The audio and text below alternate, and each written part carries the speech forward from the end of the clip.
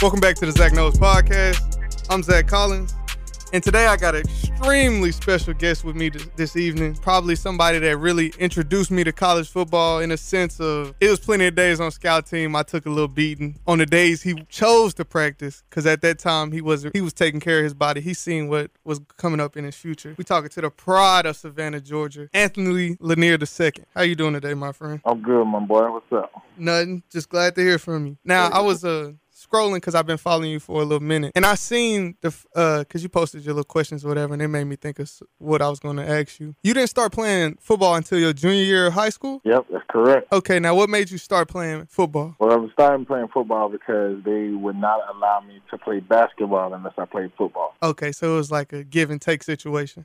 Yeah, because I was like, coming from a basketball family, didn't really know too much about football, but they were like, you were perfect for it, you need to do it. And I was like, okay, if you going to let me play basketball, I'll play football. Now, you said you came from a basketball family. Is that why it took you so long to get to football? Like, they never tried to pressure you into it growing up or anything? Yeah, I mean, we tried a couple times, but it just was not, liking of mine at first. Okay. You started playing in your junior year. Were you instantly good, or how did that work out? Well, I mean, of course, long roads ahead from the start to the finish. But got out there, first day, it was going against one of the guys on the scout team, and he was supposed to be like this, big shot offensive lineman. So go against him. Actually, the pulling guard came around the corner and just knocked me on my back. And I was like, oh, my goodness, I can't believe he got me out here doing this. Well, my defensive line coach at the time, Coach Burke, came up to me and he was like, you see how that made you feel? And I was like, yeah, I don't like it. He was like, now you can do the same thing to him. And I was like, what? So he was like, they're going to run the same play, and this time I want you to hit him. And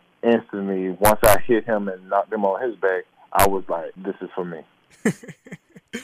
Okay, so did you continue to play basketball through the duration of your high school career? Yeah, I played basketball, football, and tennis. Tennis? Yeah. Mind you, we talking to somebody that's probably 6'6". What you weigh in high school, like 240? Yeah.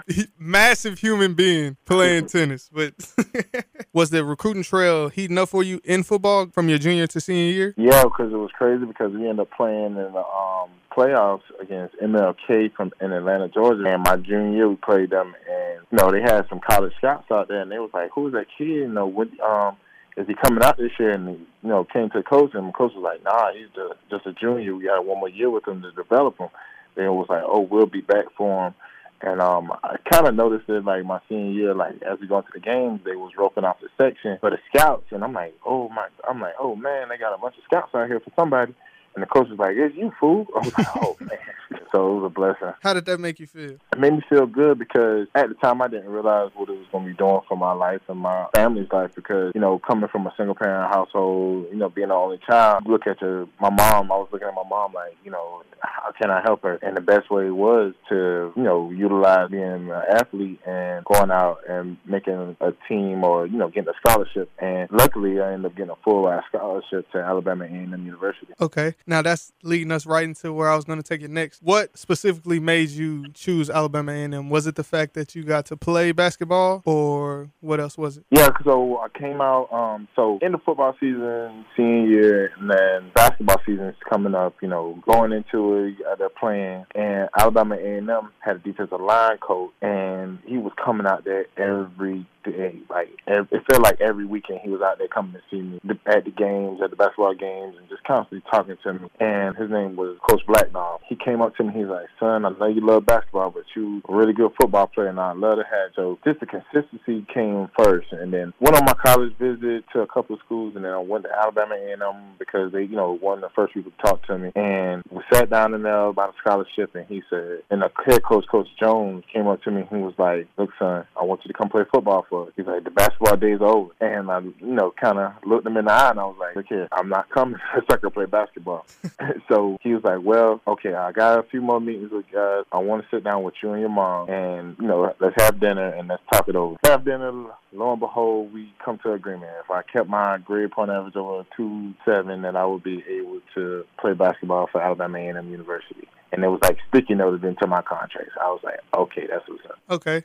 Now, let's move along into Alabama A&M. Describe for me, now you on campus, how was it like being a college football player And then after that, describe to me your favorite moment, a part of the team. Well, being a college football player, it was different for me because, I was away from home, not being around my family, so the football team automatically became my family. But I would say my story would be a little different from most football players because I was able to play basketball and have double, the team camaraderie from both sides. So it was really wild because I always had people around me, good people, having my back and, helping each other through classes, going out and having fun and, just always being together and always kept my mind going on something different. But going into Alabama A&M was very special. One of my favorite memories from football was we went out there. We were playing Tuskegee in Alabama. The first play of the game, I came off and got a sack. It was like I just felt this like surge of energy and adrenaline rush through my body, and it was unbelievable. And I was like, wow, like I actually am playing college ball, and I'm thinking like, oh, I'm playing college ball, like I made it.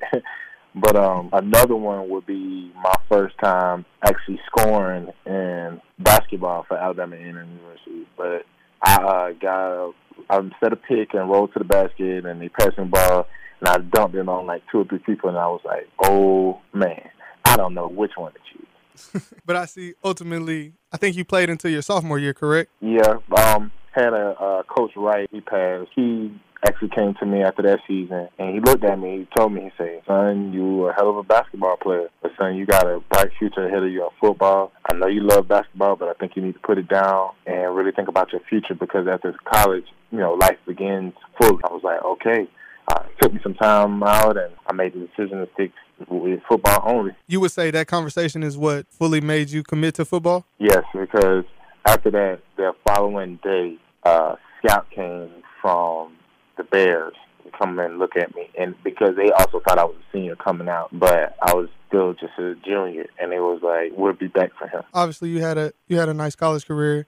You gained notoriety within the NFL, a couple of scouts. You went to a place where I feel like if you don't know HBCU football, then you wouldn't know the linking between the Washington Redskins and Doug Williams and what he does for HBCU football. Tell me what it was like getting to Washington. It was a crazy road after college, after graduating.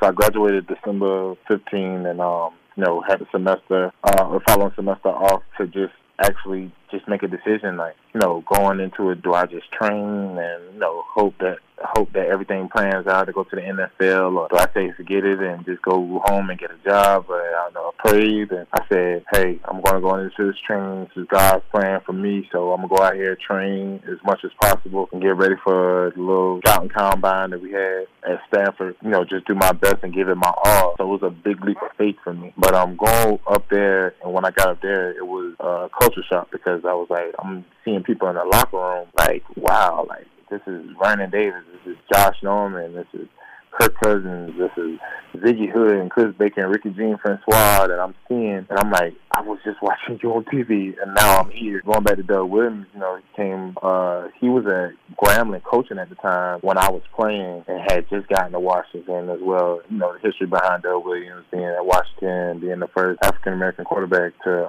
win a championship and everything. It was kind of like, okay. And then actually his son played at Grambling, and I put a couple of hits out on his son too, so it was pretty dope. So he knew firsthand what you were able to do? Yes.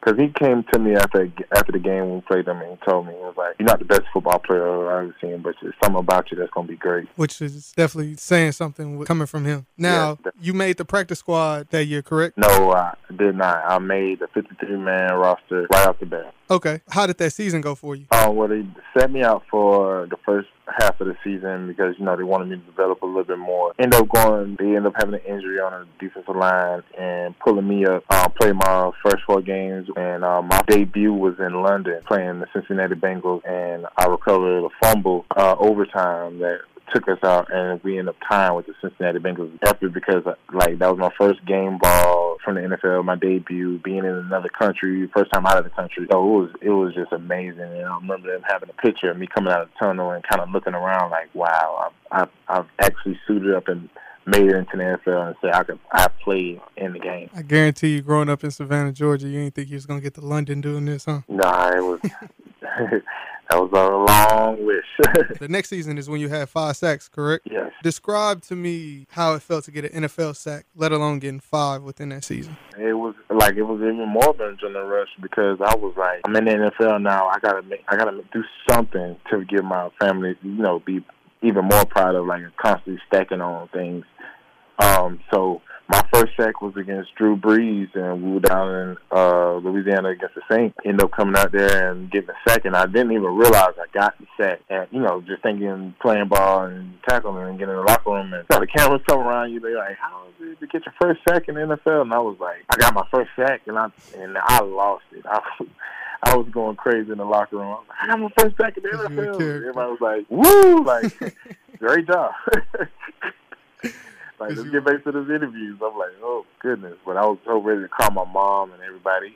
And by the time I was calling them, they were all already jumping up and down and yelling in the house, like, baby, we saw you. I'm like, yeah. After that season, when did you find out you was going to L.A.? After training camp, ended up having a adductor strain, massive strain in my right leg. And it was portrayed that I had a sports hernia, but that was a false statement. That was made by the media, and they released me from Washington. And I got out there, went through 9 weeks of just, training and being at home, and it was humbling because I was like, it could be taken away from me at any time, whether I was ready to give it up or not. So got out there and went into training and made sure that I was getting my body back. And went out to L.A. on my 3rd visit, and the coach came to me, he was like, I like the way you move. I can see a lot of potential in you. There's a lot of good things about you. So, just be ready when we call. So 8 weeks fly by. They end up having an injury. Week 9, they call me and they're like, hey, we need you out here. So I go out there. They put me on practice squad for a couple of weeks. And then the final games of the season, they put me on a 50-man roster, but I still did not play. And how did that feel for you? I would say coming off your most productive season to then having to wait your turn and then getting on the team but not playing as you have become accustomed to, I would say. It was kind of hard because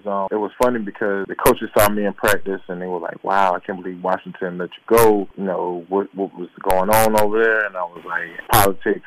But got over there and I was like, coach was like, hey, even though you're in practice squad, I know you've been in the league for a couple of years, hey, you want to come stand on the sideline, be like another coach out there? I'm like, I said, no, because something happened, I'll be ready to run on the field and I'll be ready to play. So I said, no, I'll sit back. Coming into the season last year, they were on the road to the championship. It was in plain sight. They were winning game after game. And I was like, I didn't want to disrupt anything they had going on. So I kind of sat up in the press box until they put me down on the roster. When they put me down on the roster, then I became on the sideline. So then I, started helping out with guys, being able to visualize and see what was going on from the sideline and be able to push on my opinions and my experience to them. Now, what would you say is the biggest difference between DC and LA?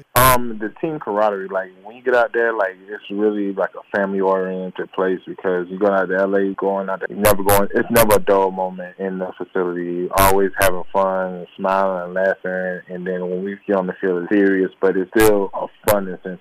You have people just running around like constantly. It's almost like being back in Little League when you're just running for no reason because you're just having so much fun being around your teammates, and it gives you that college aspect of the team camaraderie because even though at Washington I was with some of the guys, like most of the time in LA everybody's with each other. Like, we're trying to figure out what you got going on that day and what we're going to do. Oh, let's go over here and let's just study the plays, or let's go out here and go bowling. Like, the team camaraderie is very big out in LA, and I love it. Now, would you say you've had your welcome to the NFL moment? Yeah, my welcome to the NFL moment was in Washington.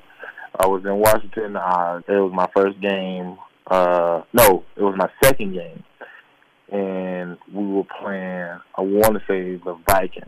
I was on kickoff return for the first time. Never played kickoff return first time. And got out there, and they kicked the ball off, and I go back.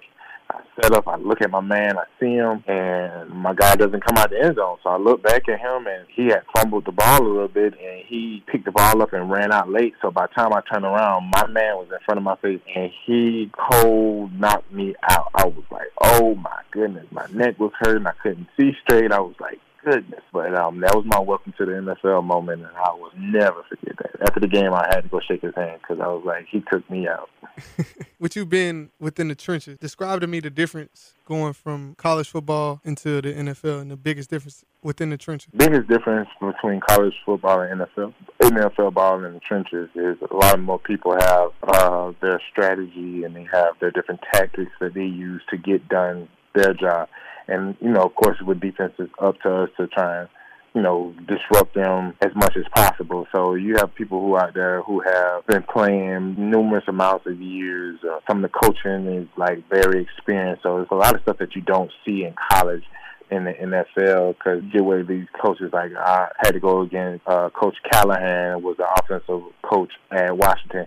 And he's one of the most well-known offensive line coaches. So his guys are always, taught and coached up pretty well. So getting out there and being able to go against them was big for me because even though he had them for all the time and going out there, I never lost a one-on-one to any one of his offensive linemen during my rookie season in camp. With you being in the league, you probably the most experienced person I know personally. What would you say is some advice that you would give to kids within your position that's at a HBCU level to be able to get to this point? I would tell them to make sure that they keep God first and always grind behind closed doors, or, because, it's one thing to go to practice and work on your craft. Go outside of there. Don't go out with the friends as much. Go and get in your playbook. Understand the whole defense or offense, whatever they're playing, and actually work at your craft as much as possible. Because if you want to make that decision, you have to be dedicated to it. Like I said, for me, when I took that leap of faith of going into training for the 3 months, I dedicated my body and my life football to make sure that I was in the best shape of my life to get out there and do my best. And that's all I could give. Last thing, with you starting football,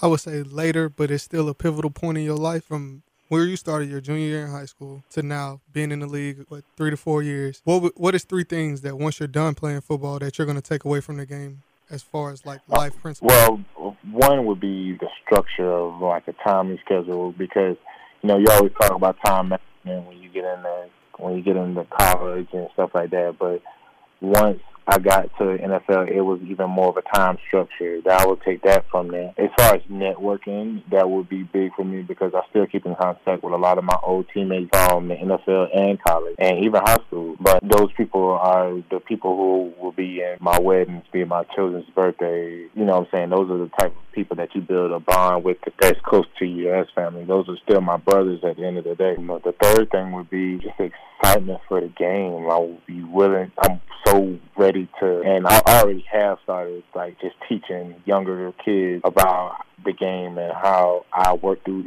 all my struggles, and no matter where you come from, that you still can do it. I love passing that on to them because they don't understand at the moment, but when it comes down time to actually get into it, they can do anything that they put in mind to, and as long as they keep God first. Well, thank you for your time today. I appreciate you for letting me interview you. It was great to hear from you again. Like I said, I ain't heard from you since I've been in Alabama, so it was just good to talk with you. This is the Zach Knows Podcast, and we out.